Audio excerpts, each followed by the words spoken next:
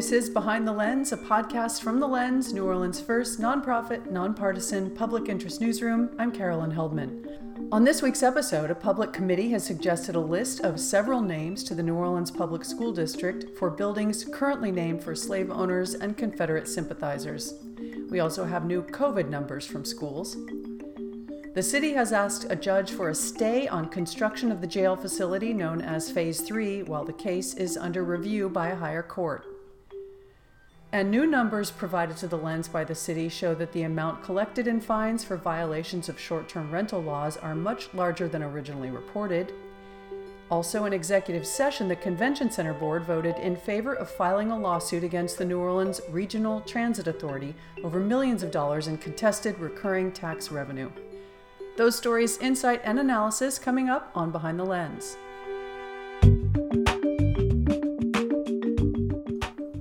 On the podcast this week, education reporter Marta Juson's here. Hey, Marta. Good morning, Carolyn. Criminal justice reporter Nick Krastel's here. Hey, Nick. Hey, Carolyn. Government and cultural economy reporter Michael Isaac Stein's here. Hi, Michael. Good morning. And Lens editor Charles Maldonado is joining. Hey, Charles. Good morning. So, Marta, first up in education, a committee has moved forward with recommending several names, and a lot of educators have come up in those names. Tell us what the committee announced this week.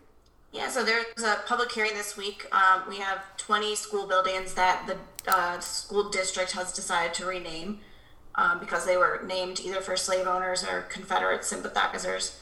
And now kind of the next phase of that process is that we have a list of names to rename the buildings with. And, I think there's a lot of, familiar names you're going to see on there. And there's also, like I said, there's some educators that were brought up this week who are just local educators, Leah McKenna and Dr. Elliot Doc Willard, who people really spoke passionately about hoping that they would have a school named after them. Okay. And we talked last week that you assumed there would be some pushback from school parents and alums on the renaming process. Has there been any? I was really surprised at this public hearing to not hear much pushback. There were two people who commented who, thought Ben Franklin for Ben Franklin High School should, have another shot and should be able to keep the name because he proposed abolishing slavery and later became an abolitionist, even though he was at one point a slave owner. But the committee and the school board have really just stayed strong in that they had created categories for these people and these names. And if you fit one, you're on the list and you're out. So right. And as you explained last week, the school district only controls the buildings that they own, and then the operators inside those buildings control their own name of their charter, for example. Are those groups making any decisions about changing any names? Right, so I think, the McDonough 35 alumni, which we know is a school that is known here, basically what everyone will say is for Black excellence. It was the first high school open to African American students in the city and has been highly regarded for a long time. So what I find interesting is that Inspire NOLA, a charter group, runs McDonough 35, and they used to run McDonough 42. They changed McDonough 42 to just 42 charter school. But I don't know if they're going to change McDonough 35 because of that history that it has. Some alumni are saying we got to keep the name, we want to keep the name.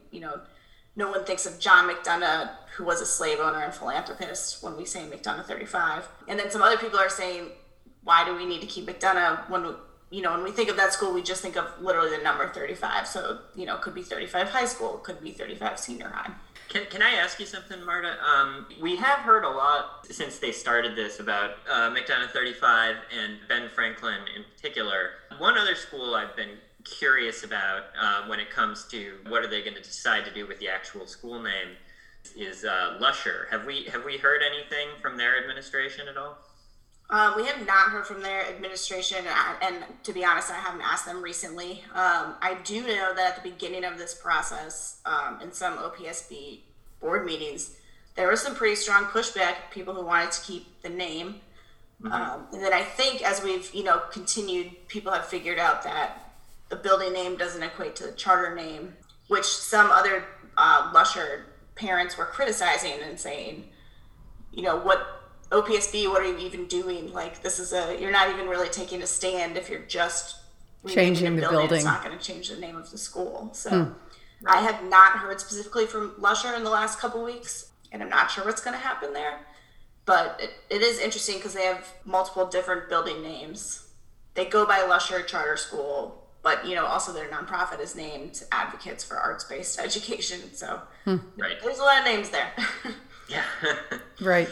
And this whole process seemed to be pretty speedy. And in fact, there was a little bit of disquiet around the deadline because it came up super fast. But then yesterday they announced in a press release that there's another opportunity for the public to weigh in. Tell us about that. Yeah, so there's going to be a second public hearing next week on May 5th. And then I do think there was some confusion around the process. This has been going on for many months, right? This started last year. However, the list of schools that were going to have their names changed only came out within the last month, was voted on. And I don't think people realized that was going to happen this month because the public comment period for submitting new names is open until Friday. Okay. And can you give me a sense of how much input, not input, but rather influence this committee will have in the final say? Yeah, I think my guess would be that the superintendent will go with whatever their recommendations are. And I think they're going to make specific recommendations for each building based on, educators who taught there or, the history of the neighborhood or the history of the area. But I think what we are going to see in the future is we're going to have a lot of more complicated names, like we already know we have at many schools, like Pierre Capdow at Avery Alexander Elementary School, which is, just kind of a mouthful. Right. Then to carry that question even another step, how much influence does the public, do you think, have on the committee? For example, if there's a really loud, vociferous group advocating for something either non-changing or to change to a specific name, do you think that will sway the committee? I do think this is slightly less political and more, the committee is a team of historians and also some community members. So I'm hoping that there's a lot of community voice in here, but it is unofficial in terms of voting and who actually has the power to change these names. But I'm guessing that they're going to listen to the community and especially the historian review team. Right. Okay. And tell us what's going on with COVID in schools.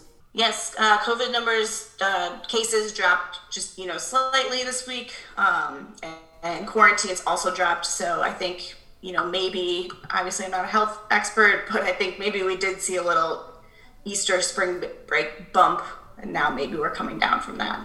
Right. Really, they never, at least for the past couple months, they've really been pretty consistently low, the school numbers. Am I right about that? Yeah, I mean, I don't think we've crossed the 20 case threshold in quite a while.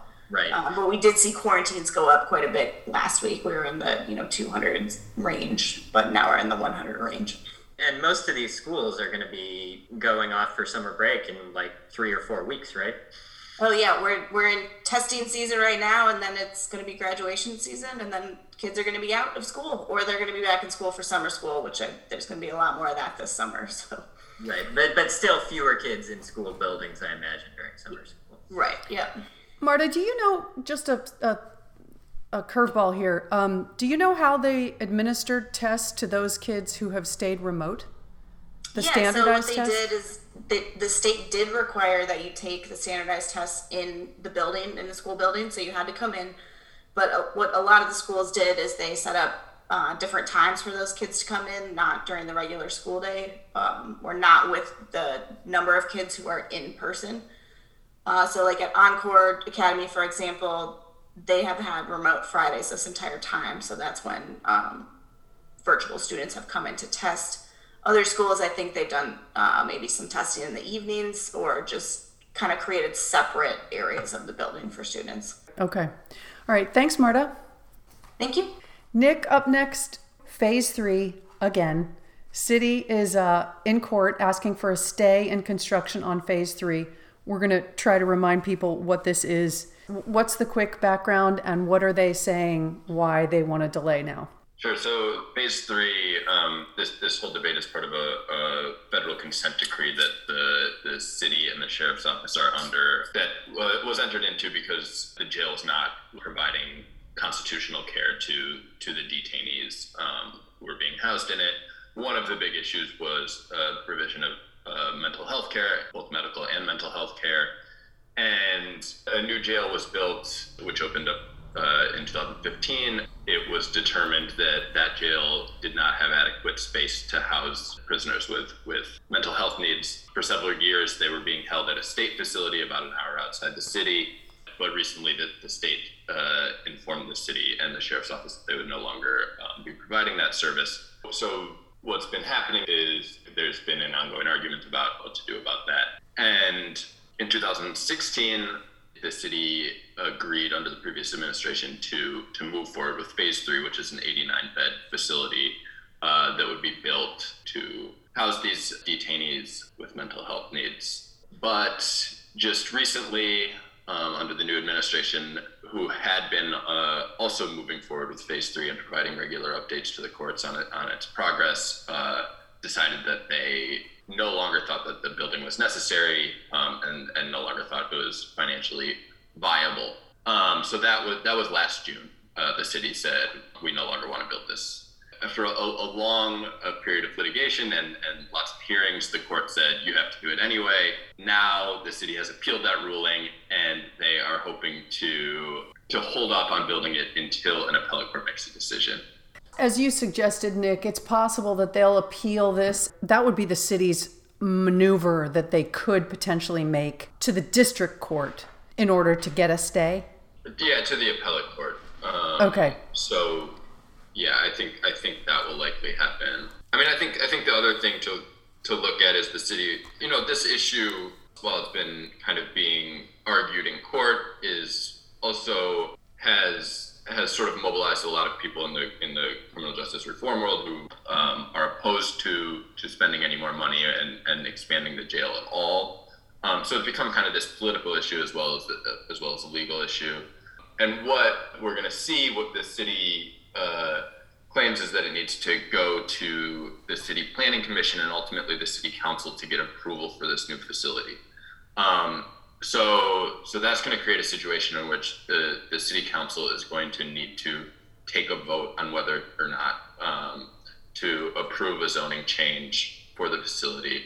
And there's going to be a ton of pressure on them, I think, both from the federal court that thinks that this facility is legally required to be built, and the political forces that have kind of mobilized in opposition. And how that plays out is going to be really interesting. And I think if we think about ways in which this facility might get delayed or might, whether or not there's any way it won't get built, I think that, in my mind, and I'm not a legal expert, but that seems like more of an obstacle to getting it built than the legal appeal in the Fifth Circuit. But like I say, I could be misreading that, but that's my instinct. The thing here is that there's currently an alliance between sort of criminal justice reform advocates in the city right now, which makes sense, of course, because they're both taking the position that they don't want a new jail building built.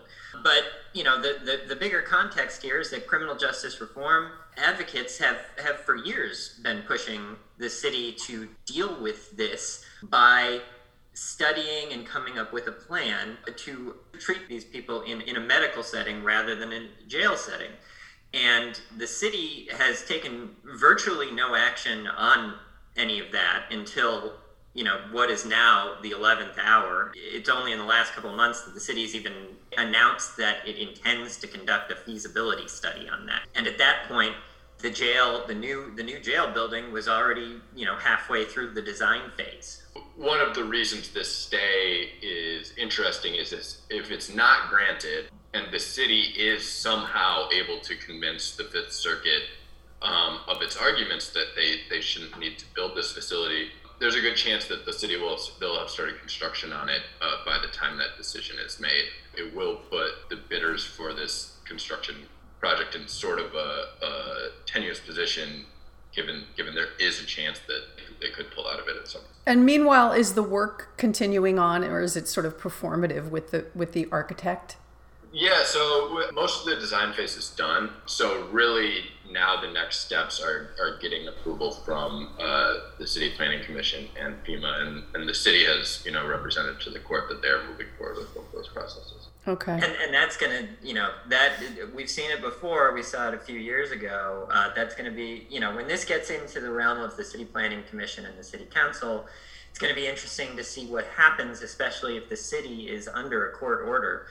What is the council, what is the Planning Commission, what is the council in particular going to do? These are political actors we're dealing with now, and they're going to be listening to their constituents. So right. It'll be, again, interesting to see. Okay, Nick, thank you for the update. Thanks.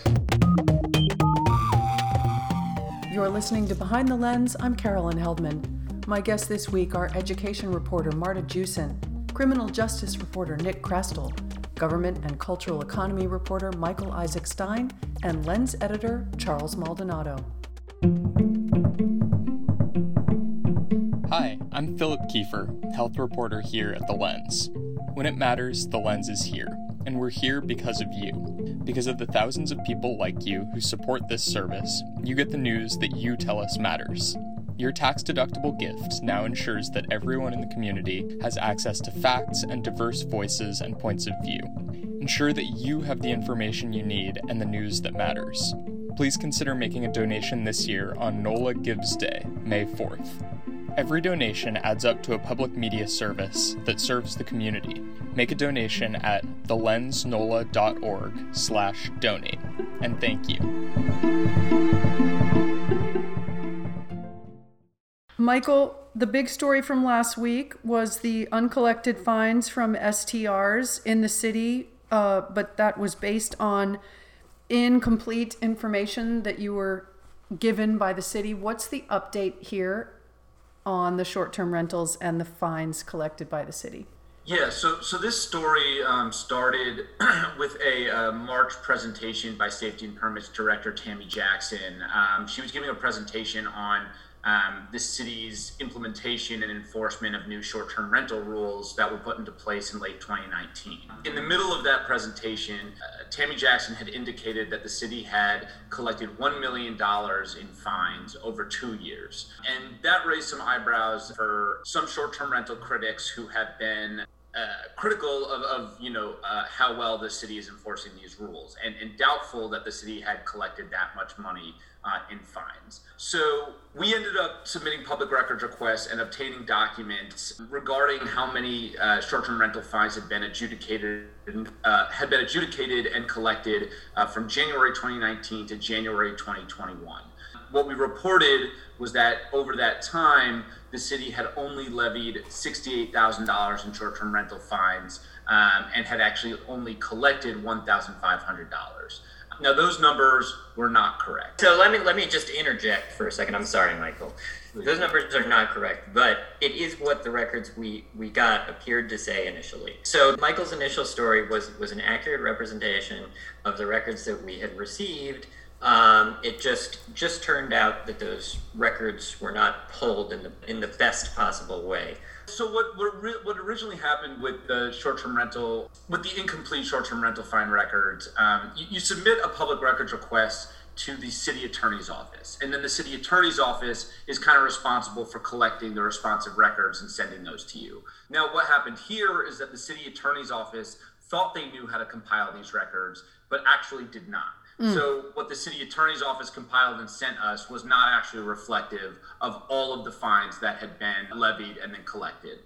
I will say that something from our original story that I think still stands true is that $1 million figure that was cited by the city during that short-term rental enforcement presentation was not an accurate representation of the short-term rental fines that have been collected by the city. So the explanation there is that when Tammy Jackson cited this $1 million figure, she was actually talking about all code enforcement adjudications over the last 2 years, not just short-term rentals. Now, while our original numbers were, incorrect based off those documents, I still think that that's a significant thing because this is a trend we've seen with this administration in terms of misleading statements that are only correct if it's qualified by an additional statement that wasn't included originally. So in this case, in the middle of a short-term rental presentation, they said, we've collected $1 million in fines over the last 2 years, not mentioning that they had suddenly started talking about all adjudications, not just short-term rentals. Right. And now after the fact, they say, well, we never claimed that these were just short-term rentals. And that is technically true. The sentence that Tammy Jackson said, the sentence that was included on the PowerPoint they showed, didn't say specifically they were about short-term rentals, but again, this happened in the middle of the short-term rental presentation. Right. City council members were under the impression that they were referring to short-term rentals. That's how it was reported by WDSU. So again, I think that issue of bringing maybe misleading information to the public is still significant. Right. Yeah, and so the bottom line ultimately is when we eventually got the correct records, depending on how you calculate it, depending on which ones you count, the real number is somewhere between about 190,000 and 450,000. So it's quite a lot more in either case than $1,500, but quite a lot less than $1 million either way. Now, as to how this all played out, we have attempted and I believe we've successfully attempted to sort of explain this all step by step. If you read it in the story, we've attached a lengthy editor's note, and we've attached an even lengthier editor's note to the original version of the story, which is no longer on our website, but still available for people to read, and we have a link to it. Yeah. But at the end of the day, the city made some mistakes on this, and we also didn't get everything right. The lesson for me here was always be skeptical of these records you're getting back from the city. The thing I'm kicking myself about is not performing a sort of more thorough analysis on the initial records that we got. However, as I later discovered, had I performed that analysis on the records we got, we still wouldn't have. We would have arrived at a bigger number, but it still wouldn't have been the right number. So once again, I personally apologize to our readers for getting this wrong initially, and we'll promise we promise to certainly be more skeptical of these things when we receive them in the future. I also apologize for my role in it. I think that these types of stories are really interesting, where you're getting it's a story that has negative implications on the city. And we had gone back and forth with the city. I mean, an email exchange, 10 back and forth emails. And I don't know if you remember last week during the podcast, I had mentioned that I was, still after we published, I was feeling a little skeptical of how low these numbers were. And I think we were at the time as well. But again, you go back and forth with the city over and over, asking them to confirm, giving them room to bring up, any objection they want. And we didn't receive those objections. We didn't receive any objections. And Michael was very transparent throughout the reporting process. And he did what he needed to do with it. It's just one of those things. The good spin on this, if you want to see it this way, and maybe you do, maybe you don't, is that it ultimately shows how this system can work, because we found out that it was probably wrong.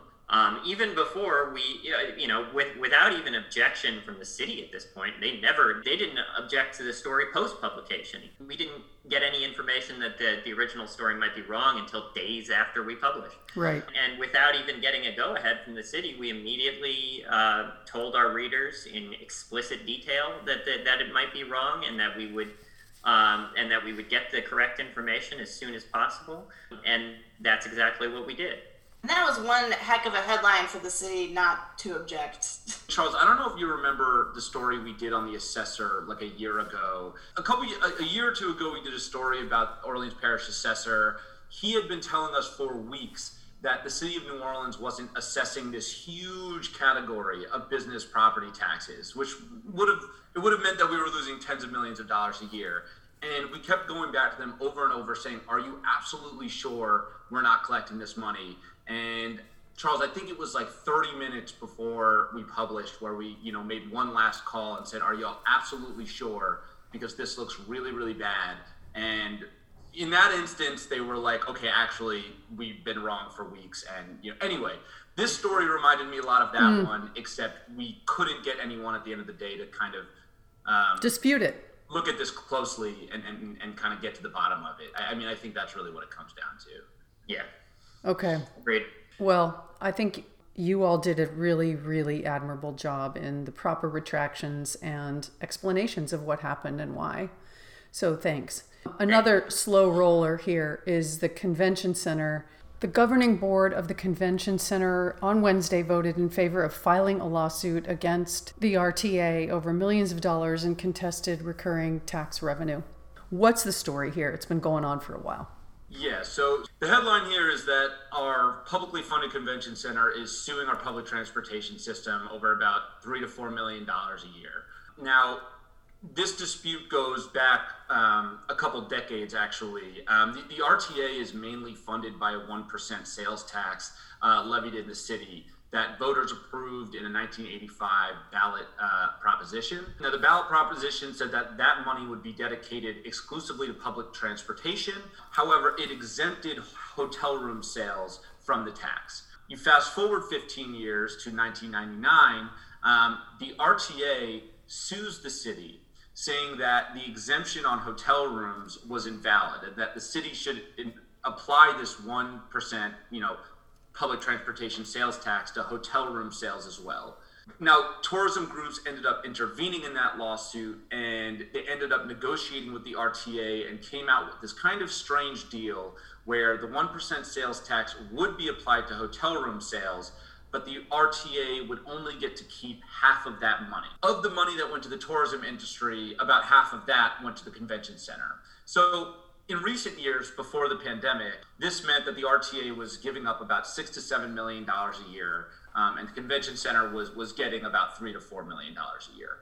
In 2019, the RTA simply stopped making those payments. They wrote a letter. There were a lot of arguments there, and I don't want to oversimplify a lot of legal arguments that they put in there, but the crux of it was that public transportation needed the money more than the convention center and the tourism industry, which is widely seen as a healthily funded part of the city's civic institution. So anyway, the convention center has tried to negotiate with the RTA. They say to no avail, and now they're taking this step and they're going to try and reclaim these dollars through a lawsuit.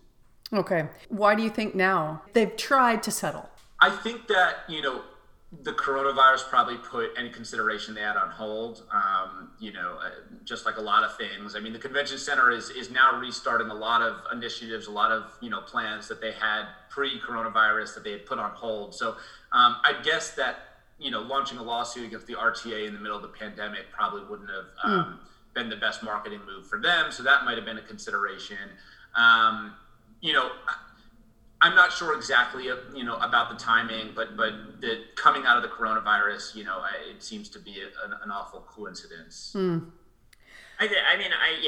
assume I think you're probably right there, and I assume that part of the timing issue is that one, they're restarting their big capital projects in earnest.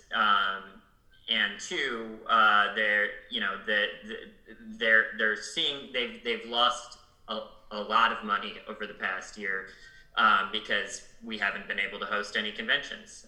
So I think those two issues probably have something to do with the timing as well, and the prospect of tourism starting to pick up again. Right. From RTA's side, I would guess that their ridership is drastically down, and so revenue probably is also down in the last year, I would guess. Yeah, and they also, the same way that the convention center is losing out on money because, people aren't booking hotels as much and they get revenue from hotel sales, the RTA is funded through this sales tax, and sales tax have been down. Just, right. Less tourists, less spending in general. So, the RTA, everyone's feeling it, obviously. And like Charles said, so, the convention center lost tens of millions of dollars in the last year in reserves that they had to spend kind of just staying afloat. This year isn't going to be a healthy year for them either. I mean, even after even after we start rolling, it's going to be a while until these large scale conventions. I mean, that's going to be one of the last things that comes in, So yeah, everyone's strapped for cash. And they voted to litigate. Yeah, they voted unanimously yes. I did note that all the other votes in that meeting up until this one, they called out the individual commissioners by name and had them vote. For this vote, they just said, basically just called out all in favor, and then everyone said yes, and then any opposed, and no one said anything. So anyway, I just thought that was an interesting little detail from the meeting. But yeah, no, there wasn't a lot of discussion after the executive session. I mean, I'm guessing that most of the discussion happened behind closed doors. There was a short speech. One justification that was given in this kind of short statement by the chair of the board, Jerry Reyes, was that they've used these tax collections to secure bonds in the past. And they say part of the agreement that they signed on to when taking out this debt was that they would enforce their rights to this money. They would make sure that, this money was collected to ensure that they'd be able to keep repaying this debt. So they say that they are required by their bond covenants to make the effort to collect this money. I'm a little interested in the details of that. I'm not sure if whatever institution gave them these bonds, reached out to them and is forcing the issue, whether this is more of a justification because they want to collect this money, or whether this could have, bond rating implications. I'm really not sure, how pressing that issue is, but that's a justification they gave as well. Okay, so presumably the next step will be the actual filing of some suit. Yeah, so the resolution basically approves, the convention center's council to write up the lawsuit and file it. So we'll be looking out for that. Okay, well, thank you. That's another one that's years in the making. We'll see what happens. Okay, guys, thank you so much for your work this week. Thank you, Carolyn. Bye, Carolyn.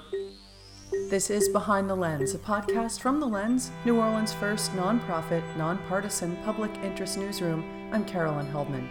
Thanks to our guests this week, Marta Jewson, Nick Krastel, Michael Isaac Stein, and Lens editor Charles Maldonado. You can read all the week's other news along with opinions at our website, thelensnola.org. Thanks for listening.